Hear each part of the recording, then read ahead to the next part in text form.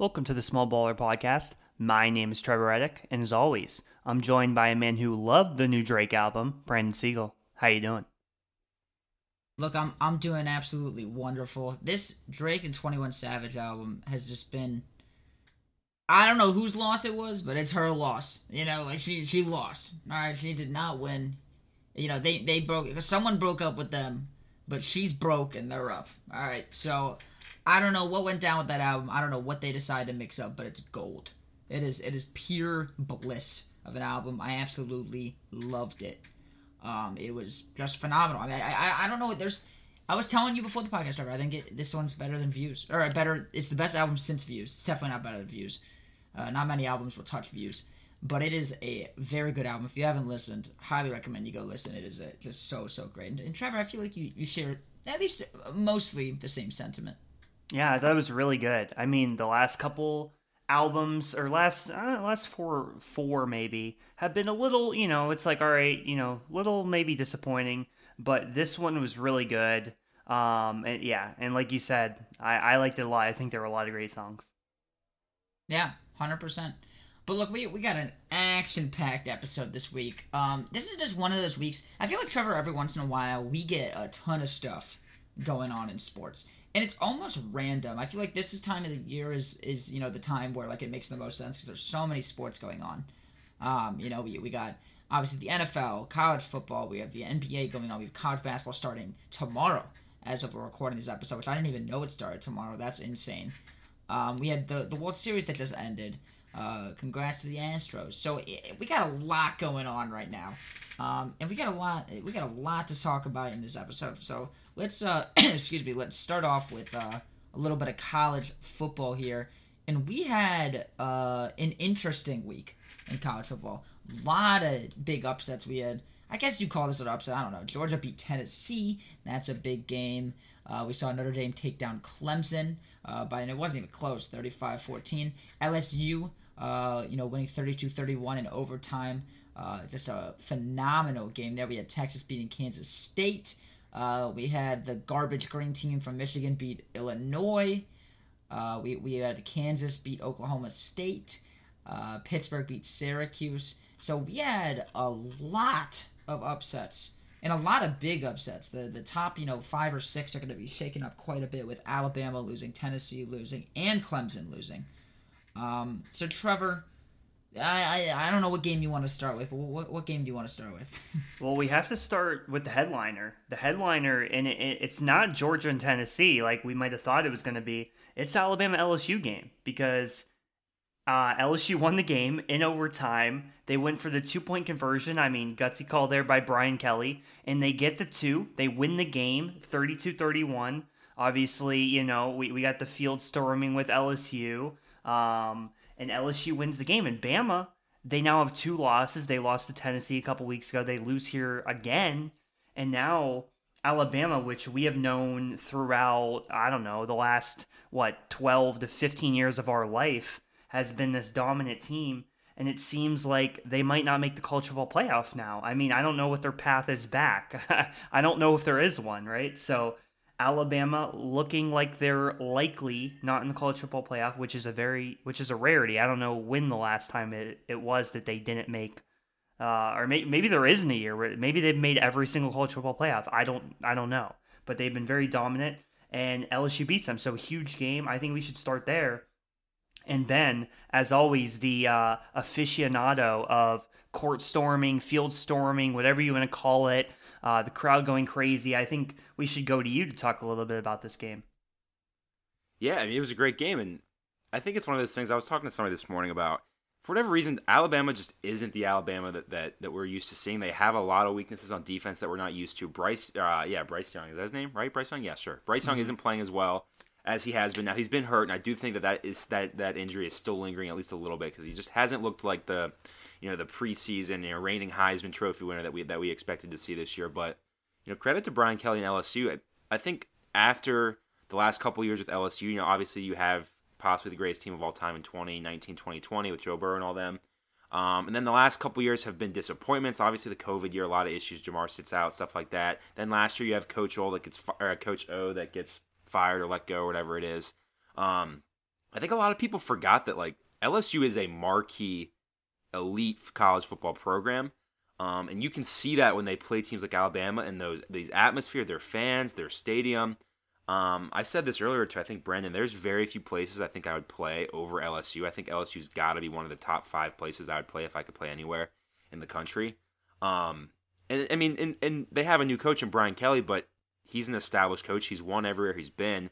I think people were underestimating LSU going in just because of maybe the way Brian Kelly left Notre Dame, and obviously he wasn't able to win these big games at Notre Dame, but it's a lot easier to win at LSU than it is Notre Dame. Notre Dame has a lot of restrictions to who you can recruit, the type of students that they want at their school. LSU is more of, we want good football players at our school. Academics is probably more of a second tier to football. So, credit to Brian Kelly, credit to LSU. Obviously, America wins when Alabama loses. Especially, America definitely wins when Alabama loses 2 games, because that means that it's pretty much guaranteed we will not have to see them in the college football playoff. Which is a win for most people outside of the state of Alabama. So credit to Brian Kelly, credit to LSU. The field storming at the end, I don't love it, but I think, one, you're beating Alabama. It's a huge rivalry. I get it. And 2, the way that you end that game, where you say, I'm gonna take control of this game. I'm either gonna win it or lose it, like Brandon said to me last night, on my own terms. I respect that. It's a gutsy move. I think a lot of times the saying is, if you're at home and you have the momentum, why not just take it? You need 2 yards and see if you can get 2 yards and end the game there. So I like it. I understand the field storming. I don't hate it. There's a lot worse ones that I've seen. So, again, credit to LSU, credit to Brian Kelly. They are still absolutely in control to win their division of the SEC. They're still in, they have control of their own destiny to win out and go to Atlanta and play in the SEC championship game against Georgia. So, impressive win, a great game. Yeah, and it's just crazy. Like, this was such an insane week. I fully agree with everything Brian Kelly did. You're playing Alabama. Alabama goes down and scores. They kick the extra point. If you're up first, that's what you got to do. You got to get your 7 points. When you go second and you go down, I don't care if you're home or away. And I know home, it's like, oh, if you're home, you go for it. If you're away, you kick the point. No. Put the game in your hands. Let your quarterback, who's been balling the entire game, make a play to win the game. And they put up the perfect play. And, Ben, we talked about our dear friend Mason pointed this out. I think you pointed this out as well. Or I don't remember. Someone pointed this out. This is the same play that killed Alabama 6 years ago to reach the national championship against Clemson. Clemson doing the little pick play. I believe it was to Renfro, correct? It was to Renfro. Yeah. Yep. From Watson, of course. And, they now got to look through, how can we defend the pick play? Roll out to the right type ordeal. But I told my dad before the play happened, I was like, they should roll out to the right side and let the quarterback decide, do I take it with my legs or do I throw a pass? And it was the perfect play. I love the tenacity to go for it. You don't let Alabama get the ball back. Don't even let them get the chance. This was the perfect thing to do, and LSU deserved to win this game because of that. So very, very, very impressed from them. Trevor, any other college football games or topics that you'd like to discuss? Yeah, just a note I was looking up while you guys were talking, Alabama's history, like in the college football playoff, if they would miss this year, this would only be the second time they didn't get in. I believe there's been, about 8 years of running. They missed it in 2019. In 2019, I believe they did not reach it. But other than that, I think they've been there basically every year. So definitely a rarity there. Georgia, Tennessee, obviously we were hoping for an awesome game. It wasn't that. Georgia, was in control basically from start to finish. They won this game 27-13. Kind of unfortunate. I was hoping for a really good game, but Georgia really took control of that game. I guess, once again, establishing, how great of a team they are, how dominant, even when there were concerns earlier in the season. They're one of the top teams. Other than that, Notre Dame beating Clemson, a huge upset. Clemson, I think I remember saying that this Clemson team, they didn't look super convincing to me. They were winning a lot of tight games against competition that didn't seem all that great. And now here, Notre Dame beats them by 3 touchdowns, 35-14. So bad result for Clemson there. It's going to be tough for them. I don't really see a way that they can make the college football play. I guess it's possible because they have 1 loss, but seems pretty difficult to me for Clemson to make it. But it's going to be interesting now because, we got some interesting results yesterday that shook up the college football playoff. TCU, a team that maybe people didn't expect, but they are still undefeated. They are now in a prime position to maybe grab that number 4 spot potentially in the playoffs. So it's going to be interesting to see how these last few weeks play out. Yeah, 100%. I think you look at like a team like TCU, you look at a team like Oregon, those teams they're going to slip up, I think, above Clemson for kind of that 4th spot. And it's going to be interesting to see how this pans out with Alabama losing again. Excuse me. We definitely have an interesting proposition for the college football playoff. But let's move on here. Oh, wait. Before we move on, I do want to mention one thing. Gentlemen, our Bowling Green State University Falcons are now 5-4. We are 1 game away from being bowl eligible for the first time since 2015, I believe. Ben, is that right? Yep, 2015. They haven't been to a bowl game since we enrolled at that school. Interesting. Maybe we were the curse, but I won't say that quite yet. I very badly want them to be bowl eligible. They have the next game up is at home versus Kent State. They gotta win that. That's Kent a State must win. stinks. The next 2 games are against Toledo and OU, who are 2 of the better teams, both away. 2 of the better teams in the MAC. So, I just wanted to give a shout out because that's our boys right there. If that game is close to us, Ben, I know I'm dragging your butt with me there. Trevor, hopefully I can get you there with me as well. But I'm gonna go if it's close. We'll have to see. But let's keep on moving on here to, of course, the NBA. And look, Trevor, we're almost 10 games through the season here for most teams. And I'm gonna be honest with you, Trevor. I saw the Cavs play on Wednesday. Saw them play the Celtics. The Cavs I have here 7-1. They're balling.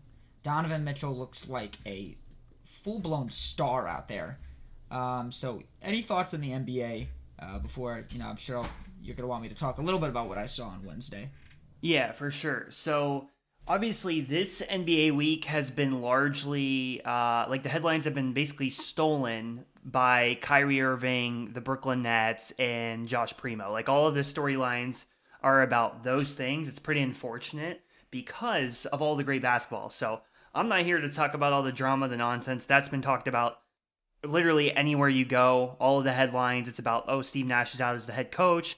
Kyrie Irving, all this drama, and everything that ensued there. The Brooklyn Nets are just a mess. That shows by their record, the play that they have been, the form that they've been in lately. So the Brooklyn Nets are kind of a mess, 4-6. But what I want to go to first, I guess, is the Western Conference, because if you guys look at the Western Conference, anyone listening, if you look at the standings right now, you might be like, wait a second, why are the Warriors 3-7? Why are they third to last in the West? Why are the Utah Jazz second in the West? They're 7-3.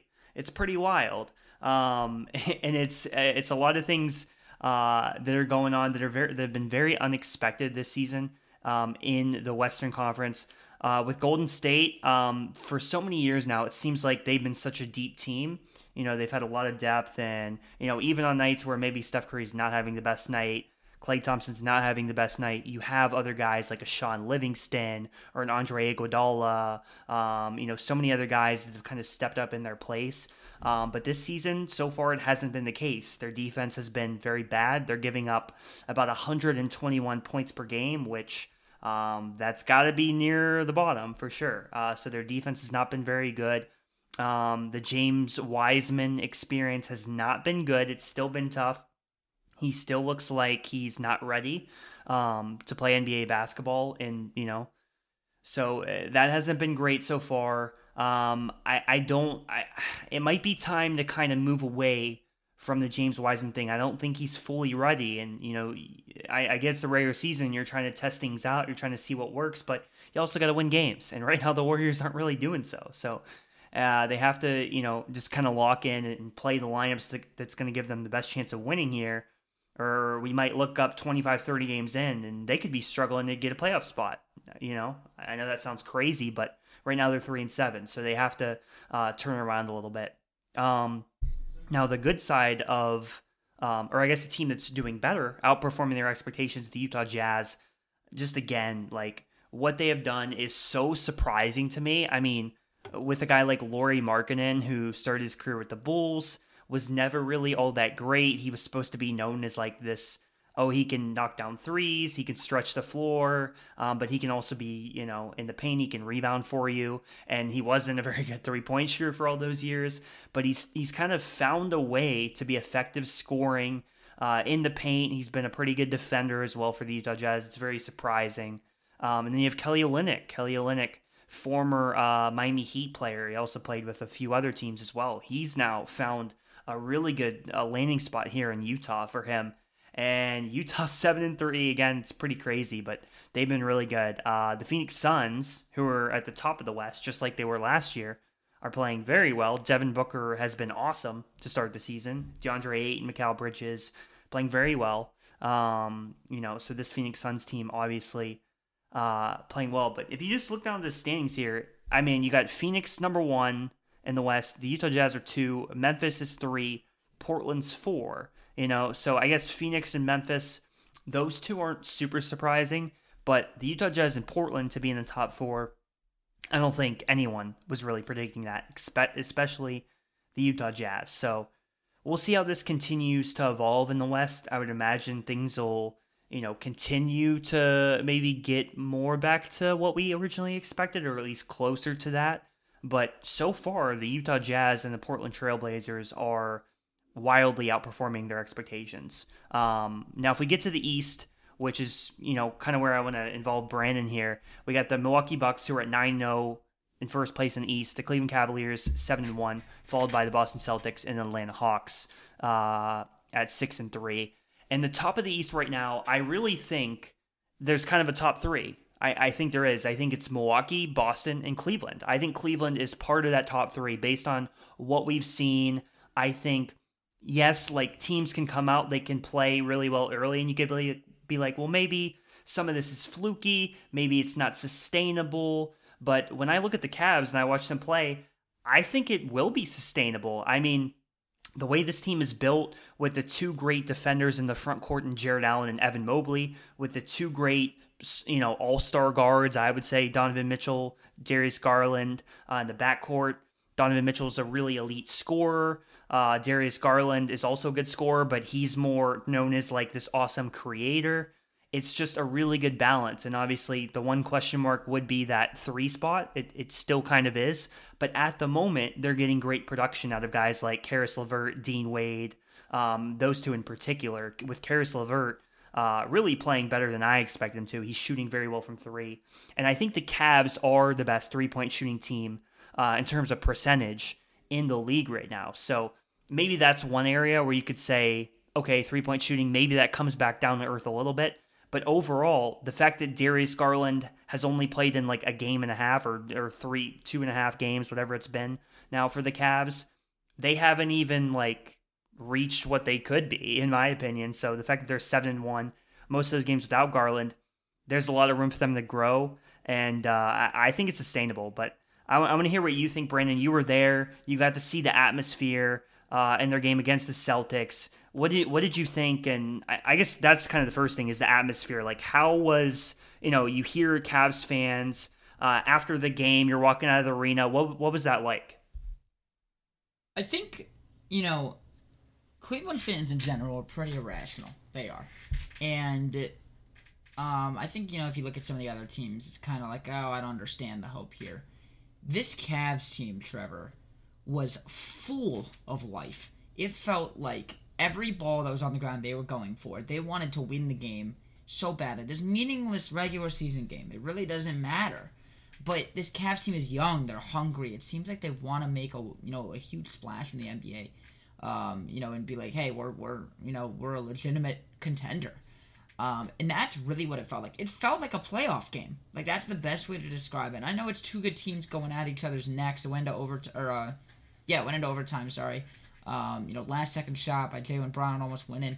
It was crazy. But this Cavs team, they're deep, Trevor. That's the biggest thing. They're deep. They have meaningful bench players and meaningful bench minutes. Donovan Mitchell and Darius Garland are just such unique players. They can score from all 3 levels. And they're both exceptional. There's so many role players that make huge impacts. I'm going to be honest, Trevor. I think this Cavs team has a very good shot of winning a championship this year. I swear, I actually mean this. I can't believe I'm saying it, but I really think that it's true. This seems like a very, very alive team. Like, it seems like they just want to win every time they touch the floor. There won't be a lot of load management from this team, in my opinion. And they're going to be good for a long time. A long, long time, Trevor. Yeah, absolutely. I love what they have, that they're getting started here. It's a lot of fun, a lot of excitement in the Cleveland area. So that's always good because, some of their other sports teams aren't very good. So it's good that the Cavs, are bringing some life, I guess, to Cleveland.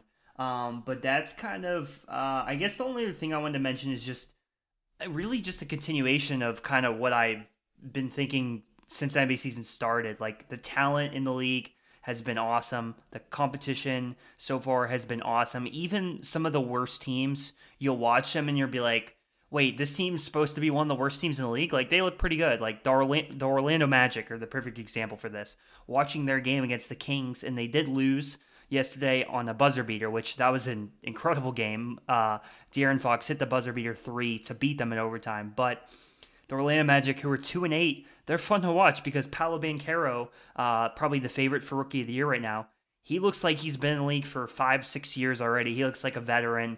He's scoring it well. He's getting, rebounds. You have Bol, who's, playing very well as well. You got Franz Wagner, former Michigan alum. He's playing really well. Like, they just have a really solid young team.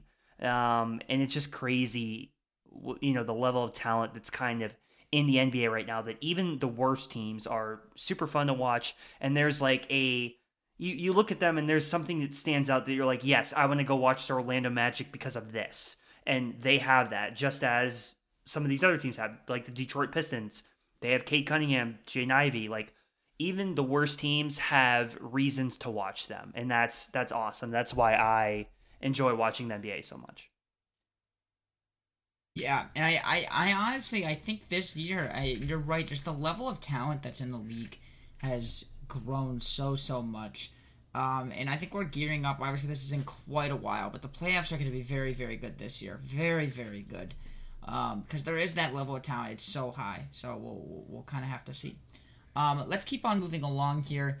We have college basketball starting tomorrow, Trevor. It's insane that that's even a thing. Like, somehow we're in November at this point. Which is just crazy. But look, we got college basketball starting.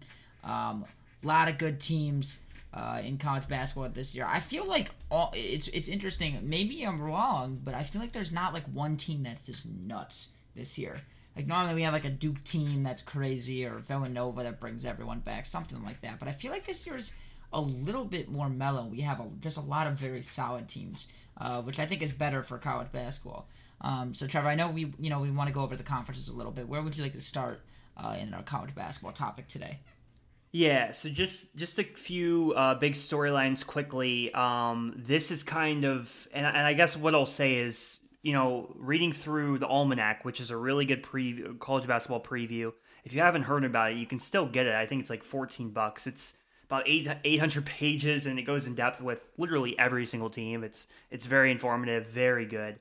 And the biggest thing they mentioned is how like the bigs are so good. Like, it's kind of like the year of the big. Like, you look at a lot of the best players in college basketball, most of them are bigs. I mean, you just go through like Oscar Tshiebwe from Kentucky, Hunter Dickinson from Michigan. Duke has the 5-star freshman that they have, and Derek Lively. You could just go through. There's so many great bigs in all of these conferences, and that's kind of a huge storyline. Additionally, with coaching, we've kind of been talking about the past couple of years how there's been this generation of coaches that we kind of grew up with, that me personally, watching college basketball since around 05, 06, something like that. There's always been these coaches at the top, like a Coach K, a Roy Williams, a Jim Boeheim, a lot of these coaches that are at the top that have been here for so long, and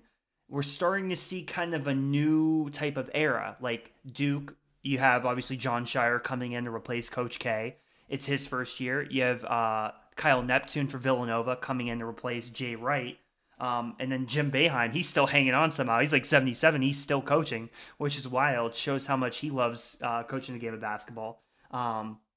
But I think that's another storyline. So just a few interesting things overall, I guess, overarching. Now, when we get into some of these conferences, I agree with what you said. There's no team that stands out where you're like, this team is going to dominate. I don't really see that. There's certainly, quite a few teams at the top, like a Houston, a Gonzaga, or North Carolina, Kentucky. Those are the top four in the AP poll. I think it's pretty fair assessment. Those four teams all look really good on paper, and a couple of them, Houston, North Carolina, are teams that are returning a lot of talent off of teams that were very good last year. So a lot of proven talent. But I'm going to go through the 7 power conferences. We can go one by one. We can kind of go through them quickly. But the first of which is the ACC. Now, when I look at the ACC, I think North Carolina is right to be at the top of the ACC because they're returning most of what was a team that went to the national championship game. They have Armando Bacot come back. They have Caleb Love coming back. I think their entire starting lineup outside of Brady Manek is coming back. And they managed to replace Brady Manek with a Northwestern transfer and Pete Nance, who Pete Nance actually is from Northeast Ohio. I forget what high school he came from, but it's in the Northeast Ohio area where Pete Nance is originally from. He's like a forward, so he'll kind of be filling that 4 spot, I guess you could call it, that Brady Manek was in. And they're still a really good team. Now you have Duke. You could look at Duke with the talent. Virginia. Obviously, they have Tony Bennett still, so they're always in the mix. But for me, North Carolina is the top team. That's who I would pick to win it. They have the experience. Duke, yes, they have a lot of talent. They have the 5 stars, Derek Lively, Dariq Whitehead. However, I think both those guys are coming off injuries. Dariq Whitehead, we don't know exactly when he's going to return. So I would pick North Carolina. And then Duke is probably in that second spot. And then if I were to go with a dark horse, a team to watch out for, it would be the Miami Hurricanes. Because the Miami Hurricanes, last year they had some tournament success. Isaiah Wong, he returns. They have a couple other guys that are important that return on a team that went all the way to, I want to say, the Elite Eight last year. So Miami's a team to watch out for, but North Carolina is my pick. Ben, I'm going to go to you. What are some of your thoughts on the ACC?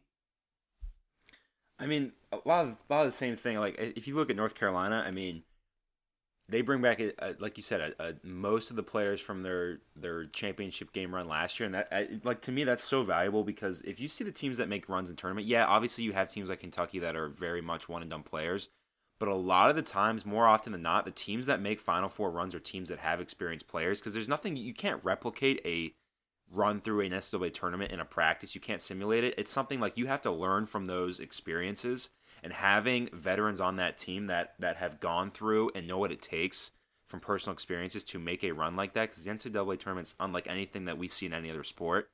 That's very valuable. So obviously North Carolina, I think, is rightfully so the number 1 team in that conference. I would agree with you. I'd pick them. I just think they've shown that they can do it last year with a lot of the similar pieces this year.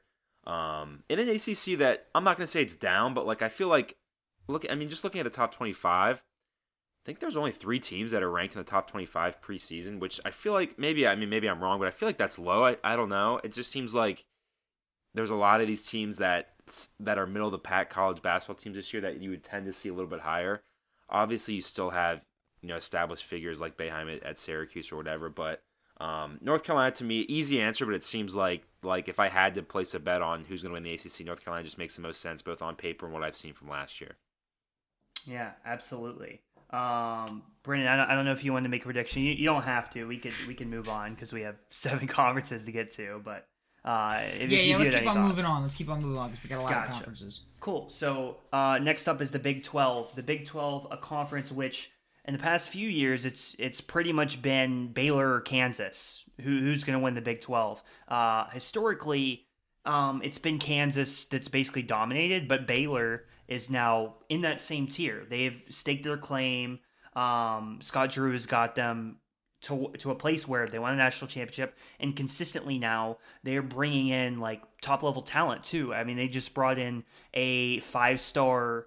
I guess you would consider him a guard, Keontae George. I think he's about 6'5". He's a bigger guard, but he's an exceptional talent, top 10 recruit, and I think has a really good chance to be a top 10 NBA draft pick, honestly, next year. Keontae George looks really good. I was watching a little bit of his highlights last night. Looks like he's going to be a great addition to a Baylor team that, once again, is going to be awesome. Obviously, Kansas, they're Kansas. Like, they're going to be good pretty much every year. It's pretty much what we've come to expect from Bill Self. So those are the top two teams. I don't know. For me, it's kind of like a coin flip on which team's going to win it. I mean, these teams... And a coin flip, that's funny because if you look in the AP poll, they actually have the same amount of votes. So they're like tied for being ranked 5th in the country, which is pretty nuts. They both have 1,200 votes in the AP poll, which I think is about right. I honestly think I'd lean Baylor just because I think the upside of what this team can be with the talent, I think is a little bit better than Kansas. The only thing that I'm concerned about with Baylor is obviously some of their injury history that they have had recently, with some of their players, but they do have Adam Flagler coming back. Obviously, I mentioned Keontae George, and they're just a very, very talented team. So I would lean Baylor. The other team that you might look, and Ben and I were talking about this before, we were talking about TCU, because TCU is ranked 14th. TCU is returning pretty much everyone off of a team who I think they were, they played Arizona in the round of 32. They almost beat Arizona. And they're returning pretty much everyone off that team. So another team that's going to be interesting there in the Big 12. But Ben, any thoughts? Do you think it's if you're going to take Kansas and Baylor, if you have Kansas and Baylor versus the field, which are you taking to win the Big 12? Kansas or Baylor or the field? I'm taking Kansas or Baylor. It's so hard for me to go against either of those two teams. Because they've proven that they can win time and time again. You have two coaches in Bill Self and Scott Drew that have done nothing but win since they've really gotten to their respective programs. And again, like we've said this for years now, the Big 12 is a very deep conference. It's been a deep conference for a while. But those two teams, not just in terms of their conference, but just in terms of college basketball in general, are at the very top of the sport. It's hard for me to see someone other than those two teams, even though, yeah, like you said, you got TCU that's ranked preseason pretty high. And you have other decent programs in that conference. It's hard for me to see someone else winning. So I would absolutely take Kansas or Baylor. And if I had to pick between the two, I know Kansas is the defending national champions, but there's something about Baylor that I think I said this last year at some point. They've gotten to the status in the Big 12 where until maybe this was after they beat Gonzaga in the national championship a couple years ago, but until they have proven me otherwise, I'm going to have a lot of faith in Baylor, and I'm going to put all my chips in them to win their conference because of what Scott Drew has done and the type of basketball that they play. He recruits, and a lot of coaches you can say do this, but I really do think he recruits the perfect types of players for the way that he runs his team. And it's been very impressive to watch him do it. So if I had to pick just between those two, I'd say Baylor, and I'm going to continue to say that until maybe Kansas wins another national championship. But until then, I'm going to keep saying the Baylor Bears. Awesome. Well, let's move on to the next conference. I'll go through this one quickly. It's the Big East. Now, the Big East is interesting because Creighton is favored. I don't know when the last time Creighton has been favored to win this conference. Usually it's Villanova almost every year. And I actually, again, it's kind of weird to call this a hot take, but based on what people are saying, it is a hot take. But I think Villanova is going to win this conference. I'm looking at their team down the line. I know Creighton's returning a lot. They have Ryan Kalkbrenner and, some of these other guys that they're returning off of a team that was, a pretty decent team last year. And I could see why they would be favorite in this conference, but I look at this Villanova team and they're still, it's not like they lost a ton. Yes, they lost Colin Gillespie. I get that. And Justin Moore, obviously, he's still dealing with that injury. We don't know when Justin Moore is going to come back, but even without Justin Moore, I still think they have a lot of talent. Cam Whitmore, the 5-star that's coming in with all of this experience that Villanova has, and Kyle Neptune, I get he's stepping in first year as head coach, but this team still has a lot of experience, and Cam Whitmore, I think, is going to be one of the best freshmen in the country this year. So I lean Villanova slightly over Creighton to win the Big East. Rounding out the top 4, I think would probably be, for most people, and me included, UConn, and then Xavier, a team that Ben definitely does not really like. But no one likes them. That's that's a fact. They're America's least favorite team. Yeah, that's kind of top 4. But Ben, any thoughts on the Big East? Yeah, I mean, I would I would always just pick Villanova because it was the easiest bet. But with no Jay Wright, I don't know. I mean, like, Creighton seems like they got a lot of hype. I'm not going to act like I know anything about any of the teams in the Big East, but it seems like Creighton has a lot of hype. They've been a consistent program, really since they've joined the Big East. They really haven't. They've never had like a blow up season where they're a bottom tier of the Big East. So it seems like Creighton's got a lot of promise this year. I'm gonna maybe put too much into the fact that Jay Wright's not at Villanova anymore, and I'll predict, or I will make my official pick for Creighton to win the Big East. Definitely not Xavier. I would never pick them. So if it's between Creighton and Villanova, I'm picking Creighton.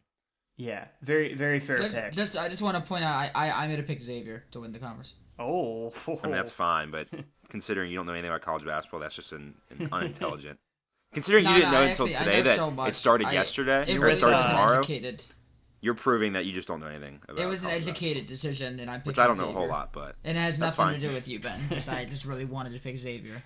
Well, I respect your opinion. It's just like you're accepting defeat, and you know you're not going to be right. So it's like right. Well, you agree with Matt Norlander from CBS. He also picked Xavier. I was listening to their podcast yesterday. Next conference up, Big Ten.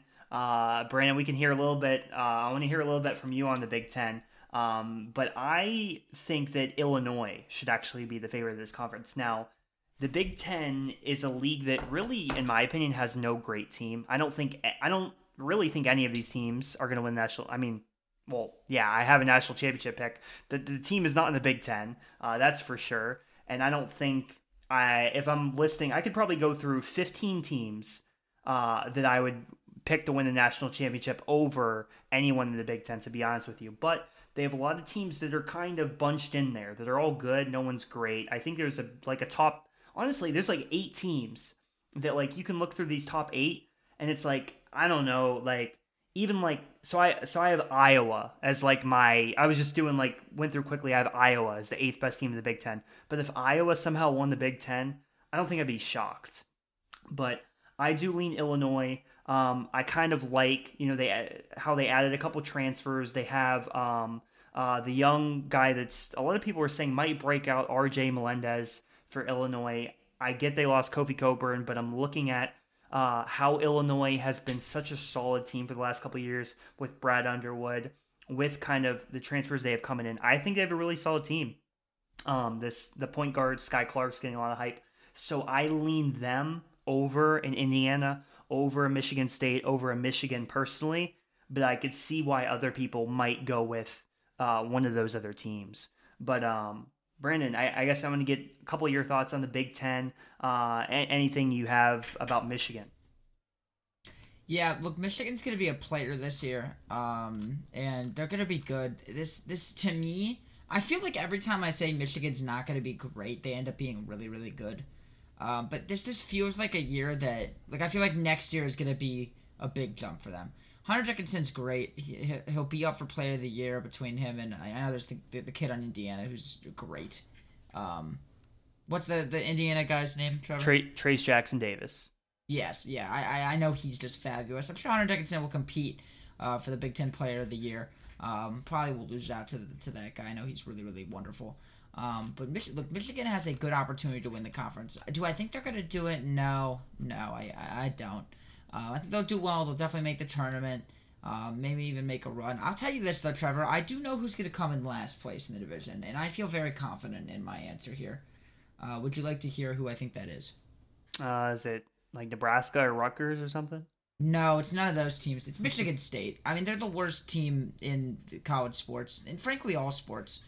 And they deserve to be at the end. So I'm placing them as the 14th finisher in the Big Ten. Well, I will Very educated pick. Well, I will say, in my little rankings I did last night, I have Michigan State finishing ahead of Michigan, actually. I have Michigan State finishing 3rd, and I have Michigan finishing 4th. That seems wrong. What do you think about that? Do you agree with me, Ben? I agree with you in some aspects. Obviously, I mean, I don't know how you couldn't put Michigan State at number 1. I think it's pretty clear they're going to win the division or the conference. I don't really think it's a question. He hears me pick Xavier, and now he thinks Michigan State's Well, I was going to, trust me, Brennan, I was going to pick Michigan State regardless. You know, actually, Brennan, the other day, I'm strongly considering buying a Michigan State shirt just so I could wear it and take pictures and send it to you. I have no allegiance to them whatsoever, but you're making me be a fan of them. And, how can you not be? Tom Izzo, one of the greatest college basketball coaches in history. Michigan State clearly and will always be the strongest basketball program in the state of Michigan. I mean, it's hard not to like the program. It's hard not to like the guy. It's hard for me not to put them number one. They're clearly the best team. They really don't have a whole lot of competition in the Big Ten. I think it's just absolutely asinine if you think that anyone else can possibly win the conference other than Michigan State. Go Sparty. All right. Well, let's make a bet on that then, Benny. What? That they're not going to finish last? We can make that bet. No, that they're going to win the division. I think they won't win the division. You could just do Michigan State. You could just do Michigan State versus Michigan, who will finish ahead of. Let's just do this. I think they're coming in first. You think they're coming in last. So if they finish in the top half, I win. If they finish in the bottom half, you win. Yeah, that's a good bet.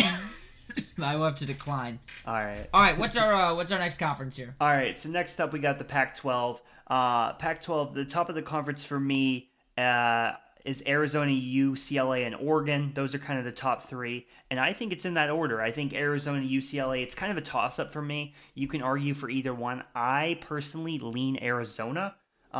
Just looking at some of the talent they have. They still have Kirk Kriisa coming back. The forward Tabelis. They got Ballo, the backup. I think he was the backup center last year. He's coming in, and when I saw him play last year, like for Arizona when Koloko was off the floor, I thought he was pretty darn good. So I think Arizona, yes, I get that they lost like arguably their three best players, in Dalen Terry, Ben Mathurin, and Christian Koloko, but they still have a lot of talent. This was a talent-filled team last year. I mean, I picked Arizona to win national championship when we got to the tournament time. I think this team's still going to be pretty solid. Not quite as good as last year, but they'll be really good. I have them slightly over UCLA. UCLA still going to be a very solid team. They have Jaime Jaquez coming back. They have Tiger Campbell as well returning. They have the freshman Amari Bailey, who we have seen play for Sierra Canyon. He's coming in there as a freshman in that backcourt. So UCLA, they'll also be a really good team, but I lean slightly Arizona over them. And then I have Oregon, Oregon, honestly, just looking at their roster, they have a ton of talent. But I do still lean Arizona and UCLA with their track records above Oregon. So that's the Pac-12. Ben, anything on the Pac-12 before we move on to the next one? So Arizona, for me, I'm going to pick Arizona. I love UCLA. I love Mick Cronin. Don't get me wrong, but Arizona, similarly to North Carolina, in my opinion, they had a very young team last year, and having that experience, I picked them to win the whole thing last year. But still, having the experience of making a run, winning a few games in the NCAA tournament, I think is very valuable. So I like Arizona a lot. I love their program. They're a winning program. In a Pac-12 that's not great, but there are a lot of decent teams in the Pac-12. A lot of places that are hard to play that you might not think that are difficult places to play. But I just think that experience from last year, I do think it's very valuable. I will never underestimate or underrate experience in terms of especially a college basketball team. So if I had to pick, I'd pick Arizona over UCLA, but I think both teams are great. I like both teams a lot. I think they're both very fun to watch. And when they play each other, I think they're going to be marquee games, absolutely. But I'll pick Arizona to win the Pac-12. Awesome. Second to last, SEC. SEC Kentucky is the favorite. I think they're rightly the favorite. Look at all the talent they have year in, year out. I think this Kentucky team's going to be really good. I think they're going to be, again, they're ranked 4th in the AP poll. I think that's pretty accurate. That's about where I would put them as well. A lot of talent. I think they definitely have a chance to win the national championship this year. They, to me, are the pick in the SEC. But there's a lot of other good teams in the SEC. It's interesting. I was listening to a podcast yesterday, and I think one of them asked the other question of like, how many 5-star prospects do you think the SEC enrolled this season versus the Big Ten? And the SEC, I believe, had 9 5-star prospects in this class alone. The Big Ten only had 1. And that's a pretty big disparity. And I think we're starting to see the SEC become a big powerhouse in college basketball. I mean, they are slowly becoming, I think they're in contention to be the best conference this season because, outside of Kentucky, you have Arkansas, who has 2 great 5-stars in Anthony Black and, why am I forgetting the name of the other guy? Nick Smith and Anthony Black, really good with Eric Musselman at the coach. You have Alabama. Obviously, they've been bringing in a lot of talent. Nate Oates, we obviously know him well from Buffalo. Now he's doing pretty well at Alabama. You have Tennessee, who Tennessee not they don't have really the 5-star, I guess, power that some of these other teams have. But Tennessee, they're returning some key guys, so they'll be really good as well. And Auburn, another team that now you start to see them bringing in talent. So all 5 of those teams are very talented, very good. And I do think Kentucky's going to win, but this is going to be a fun league as it has been for the past couple years. Ben, any thoughts on the SEC? So I'm not going to pick Kentucky to win because I don't like Kentucky and I don't like Calipari. So basically then to me it comes down to like Tennessee, Arkansas. Tennessee's putting all their effort into football this year, so I don't think they can be very successful in basketball. This is just my very dumb analysis of what I'm making up on the spot.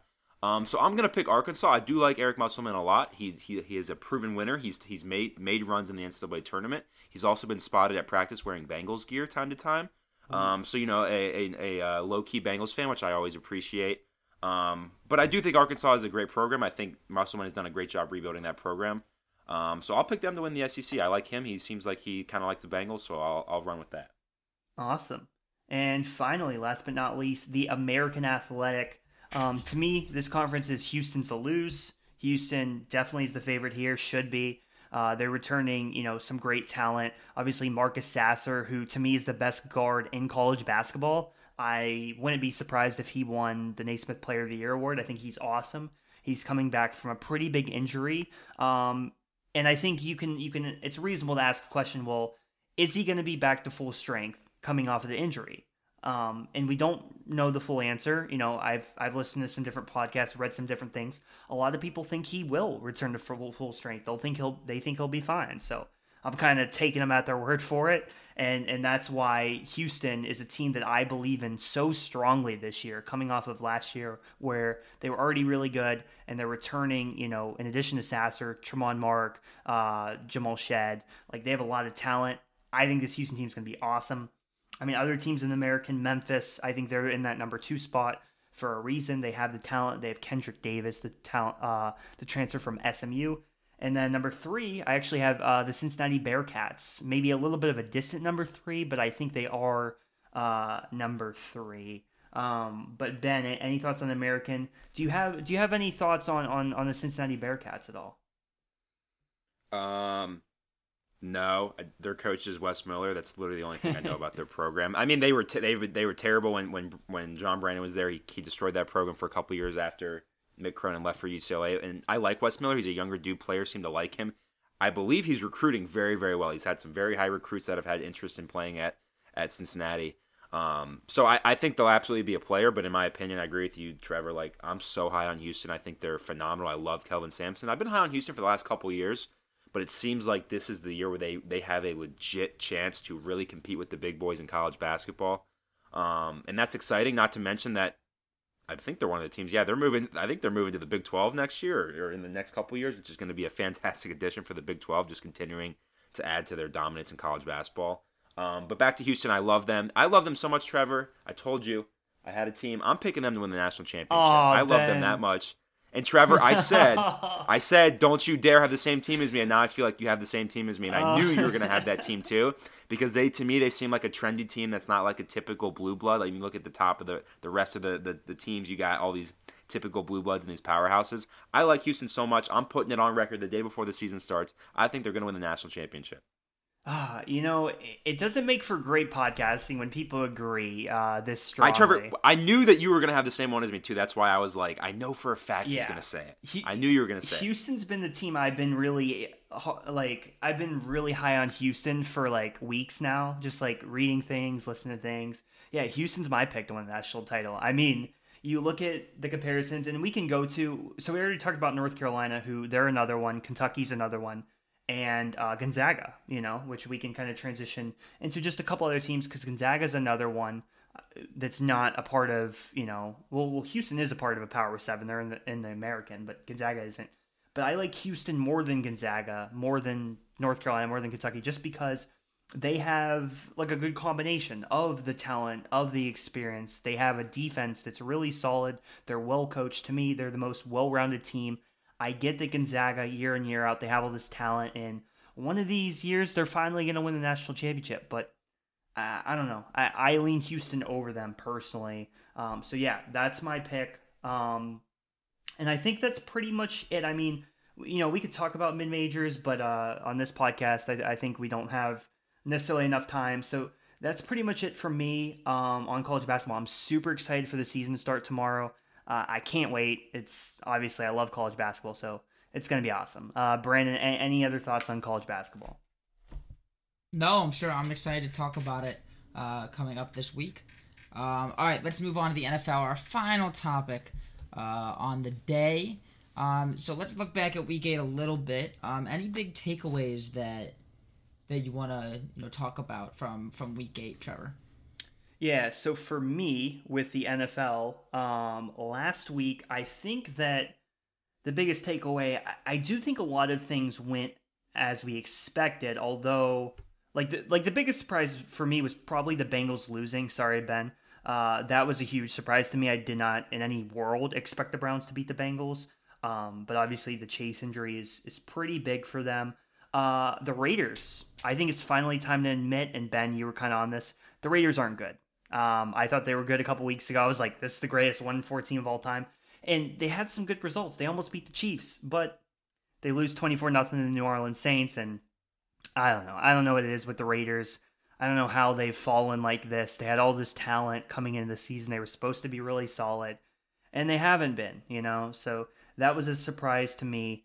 Didn't expect that.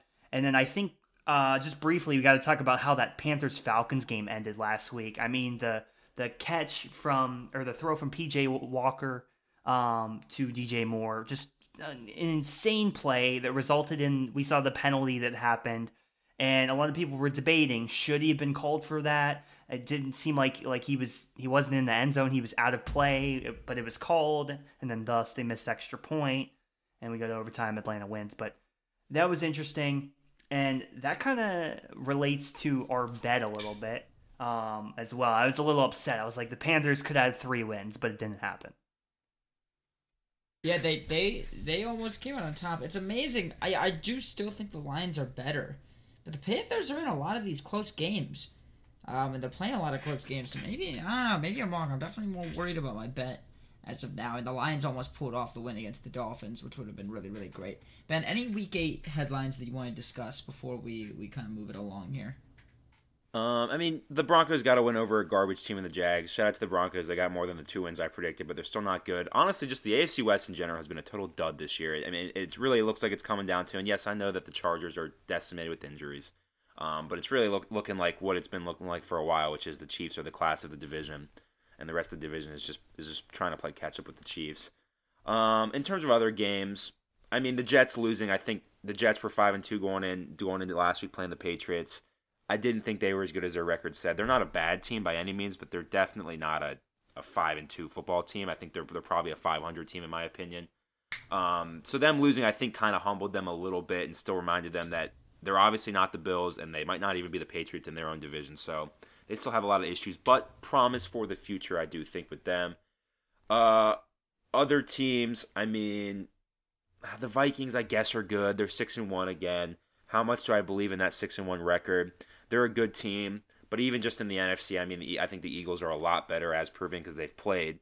I like Kirk Cousins, but it's hard for me to really have faith in Kirk Cousins leading a team to a Super Bowl, or even just saying that Kirk Cousins is on a team, the quarterback of the best team in the NFL. I have a hard time saying that. And they played the Cardinals, who are struggling a lot. But my last point. Again, I think I said this last week. I'm going to continue to say this. Shout out to Geno Smith in the Seattle Seahawks. I love them. They might be my favorite team now, other than the Bengals in the NFL this year, because they had such low expectations. I was dogging on them preseason. I didn't think they had any hope. They got rid of Russell Wilson. They got some players back, but it was like they're clearly tanking. They have no promise this year. They're in first place in the AFC West. They just beat the Giants, who have been a fantastic team this year. I love Geno Smith. Again, he's on my fantasy team. He's had a phenomenal year. Great story for him. I really enjoy. Obviously, Pete Carroll's a fantastic coach. He's won. He's taken that team to heights that it's never seen before. He's won for pretty much the entire time he's been there. I am going to continue to root for them. I would love to see them win the AFC or the NFC West. I think that'd be a fascinating and hilarious story or whatever. But I'm going to enjoy the ride with them. I really am. I want to continue to see them win because it's hilarious. It makes no sense, but it's kind of perfectly sums up what the NFL is, which you think you have teams that are good, you think you have teams that are bad, and there's always a couple teams that are completely a surprise, whether they're terrible, they're supposed to be good, or they're good and they're supposed to be terrible. And that is the Seattle Seahawks. So good for them. I'm going to continue to be in their corner this year. Yeah, I think you guys covered the takeaways pretty well. Let's get to our scratch off. And look, guys, I'm going to be honest. I have a team that I think I want to get rid of. I think it's time for the Las Vegas Raiders to be scratched off. I don't think they're making the playoffs. They're minus 11 in the plus minus. They're in a division that, Ben, I think should be a case study at this point, how bad this division ends up being. Yeah. Really, the Chargers are the only team I feel like that gets a pass. I mean, they are 4-3, and they have been completely destroyed by huge injury. I mean, Keenan Allen's basically not played the whole year. But besides that, the Broncos are horrible. The Raiders are horrible, and obviously the Chiefs look great. And the Chargers probably would be better if they were healthy. But even if the Chargers are really good, I mean, this division's a mess. It's really a mess. I think it's time to put the Raiders and cross them out. Ben, what do you think? You got any other teams you wanna cross out, or is it the Raiders' time? I think the Raiders make the most sense. I want to say that the Saints, and I want to say maybe the Cardinals, but I think the Raiders are worse than both those teams. Well, clearly they're worse than the Saints. They just got destroyed by the Saints, and they lost the Cardinals. So looking at the Raiders' schedule moving forward, they do have some fairly easy games, but they also still got to play teams like the Chiefs. They still got to play teams like the Patriots and the Rams and the Chargers and the 49ers. So they do still have a lot of even the Seahawks. Let's not forget the best team in the NFL, the Seahawks. So. I like the Raiders. I'm confident. I would second that nominee for the Raiders to be scratched off this week. Yeah, I agree. The Raiders were the team I was thinking of. I think after this week it might get pretty tough because some of these other candidates, like the Saints, as bad as the Saints might be, they play in the NFC South. So I'm like, we already crossed off the Panthers, but I'm like hesitant to cross off any team from the NFC South just because it seems like anyone can win it. So do you not want to cross off the Raiders? No, I said that. Yeah, I said the Raiders we cross off. Yeah. Oh, you said the South. I said the West. I said the Raiders. Absolutely, they're a no-brainer to cross off. But next week, we're gonna have a tough time next week because if you look at some of these other teams in the NFC South, for example, it's gonna be tough to cross off any team from that division because anyone can win it. Right. All right, I think the Raiders are off. Raiders are done. Let's get to our SPP bets. All right, so let's see. Trevor, me and you have Lions versus Panthers win total. Lions have 1 win, Panthers have 2 somehow. I'm getting a little more nervous about this one. I still think I'll come out on top, but I'm now more nervous. We have Brady versus Burrow touchdowns. Does anyone have that number in front of them? I gotcha. Let's see. Burrow's sitting at 17 this year. And Brady, I cannot believe it. Brady's sitting at 9 touchdowns this year. Just a really bad year for Tom Brady. He only has one game so far where he has more than 1 touchdown. He's got a 3-touchdown game against the Chiefs, which they still lost. Not a fantastic year for Tom Brady this year so far. And then Brandon, myself, and you, I have Josh Allen. You have Justin Herbert touchdown passes. Josh Allen sitting at, 19 this year. Herbert sitting at 12. Again, Josh Allen doing exactly what we expected from him. Herbert underperforming, but he's got no receivers, and he's got a rib injury, so... I love my chances in that just because of Herbert's injury status, but, I mean, Herbert is still capable of throwing for 5 touchdowns at any time, so we'll see. Yeah, no, I definitely agree. And our overlying bet was points per game. A lot of points scored last week. It was a high-scoring week last week. It was a high-scoring week. The average score per team per game. And look, Ben, you have 22.2, Trevor, you have 22.4, and I guess 22.9. It is currently sitting at 21.9. So, Ben, you are taking the win across the board here. Big wins for you. Okay. So, after that, I guess we just kind of look forward to this week. Any games that we want to mention that are kind of big defining games that we want to look at? I definitely am looking at this Bills-Jets game. Not saying the Jets are going to win at all, but I'm interested to see how they play against really good talent. It'll be very interesting to see that. We have Chiefs-Titans. We're going to see that the Titans are pretenders. And of course, everyone's looking forward to the Ravens game on Monday. How could we not look forward for the Ravens game on Monday? Any games you guys want to mention, Ben? Any games besides the Bengals game, of course? Yeah, I mean, I got a sneaky one for you here. Packers-Lions, I think that might be a pretty close game, actually. Yeah. I do, because the Lions have played High close scoring. to everyone. But yeah, absolutely high scoring. The Packers have been, for their standard, embarrassing this year.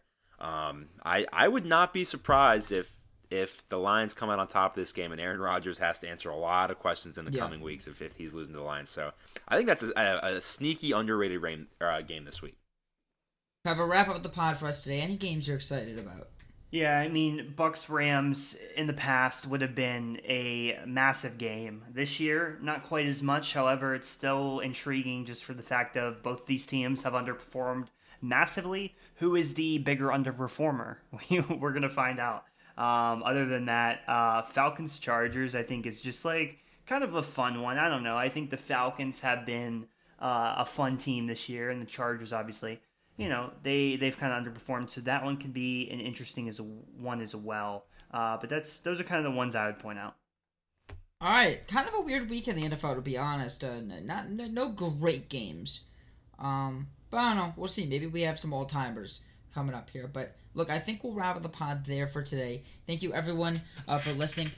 A little shout-out I want to give real quick to another small baller who is not on this podcast, but on a different podcast. It is Aaron Weaver's birthday today. So happy birthday to Aaron. Happy birthday, Aaron. Oh, happy birthday, Aaron. I wonder if hope he's you listening. have a wonderful 17th birthday and really enjoy it. You're becoming a very strong young man. But all right, with that being said, thank you all so much for listening to today's episode. Of course, subscribe to the podcast, leave a 5-star review. Go check out our website. The link is in the description. I'm currently working on an article that might be fun to go give a look to. So stay tuned for that. That'll come out this week, hopefully. But yeah, check out the website. We got podcasts on there. Trevor wrote an amazing article about his top 25 players. Trevor, has that article held well for the first 10 games of the season? Overall, I think so. The one that I'm most thrilled about is my high placement of Donovan Mitchell. I had him 14. There we go. Whereas most other major networks have him much lower than that. They have him, Look at that. 22, Trevor is smarter 24, than yeah. You're smarter than your second favorite NBA analyst, because I know Trevor is your favorite NBA analyst. All right. Well, I think I'll wrap up the pod there for today. Thank you all so much for listening, and we'll see you guys next time. Go Falcons.